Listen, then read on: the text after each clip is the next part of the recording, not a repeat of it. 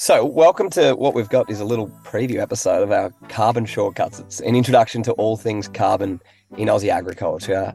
I'm your host, Ollie Lalive, and as part of Humans of Agriculture, we've got really curious and interested about this carbon space. We know what feels like everyone in agriculture is talking about it. And for me, I sat at a few different barbecues and events and had a lot of friends talking about this carbon space. And I guess for me, what I wanted to try and understand was a little bit more about what is happening in the space. And so if I think of this, I feel like this is just the very, very beginning of what might be quite a long journey looking at carbon. So if we think of it like an elevator, we're hopping in on the ground floor and really hoping that we can take you on a bit of a journey to understand everything from what is carbon neutral, climate neutral, net zero, right through to understanding what is happening in Australia, but also around the world in the carbon space, and really just trying to raise some awareness around what is happening.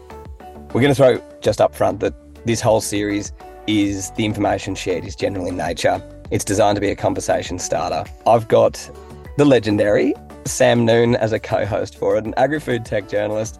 Sam, it is so cool to have you as part of this series.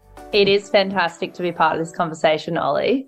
And we have the privilege of speaking with an industry leader, Professor Richard Eckhardt from the University of Melbourne, who helps to unpack the complexities of the carbon market and how it's transforming the agricultural landscape and what it means for farmers. So the series is sponsored by Ruminati, an online emissions calculator created for farmers, by farmers. And you can learn more about their solution via the link in the show notes or by listening to our bonus episodes after episode 3 and 4.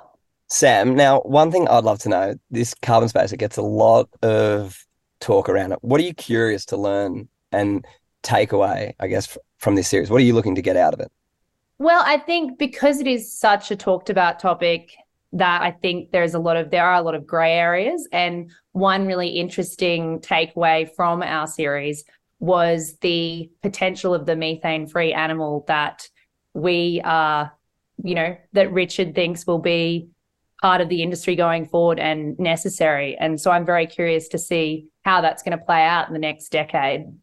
Yeah, I reckon when he said that, I could just see both of us, like our ears pricked up, our eyes started to open a bit wider, and all I could see is headlines off what Richard kind of said. But I think it's probably what's really cool about this series is, I guess it's nearly not the imagination side of things, but what's possible in this. There's so much investment, there's so much interest, there's so much science, and it's not just an Australian issue or problem that we're trying to address. It really is a global one. Absolutely. So yeah, there's a lot that I have learned throughout the series, and I'm excited to share that with everyone. And it was great to learn from Richard.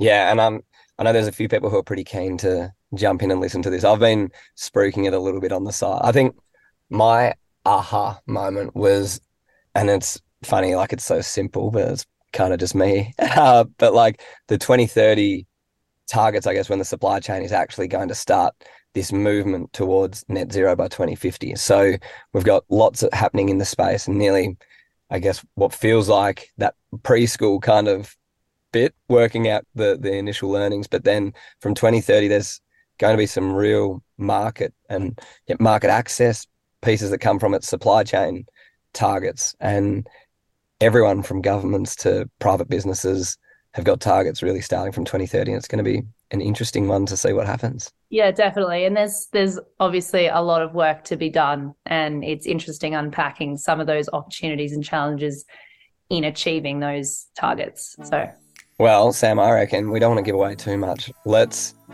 let these guys roll. We're going to have 4 weeks, 4 episodes, and hopefully off the back of it, we've got lots of people asking questions, reaching out to us, because we might just start to do a little regular monthly, what's your carbon?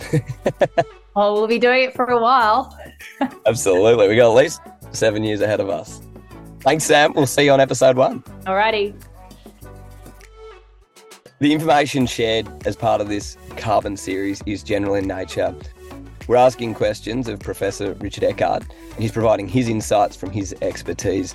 Humans of Agriculture doesn't endorse any of his views as part of this. They're really designed to just be conversation starters. And if you want to get more information, please reach out to specialists and experts in the carbon space.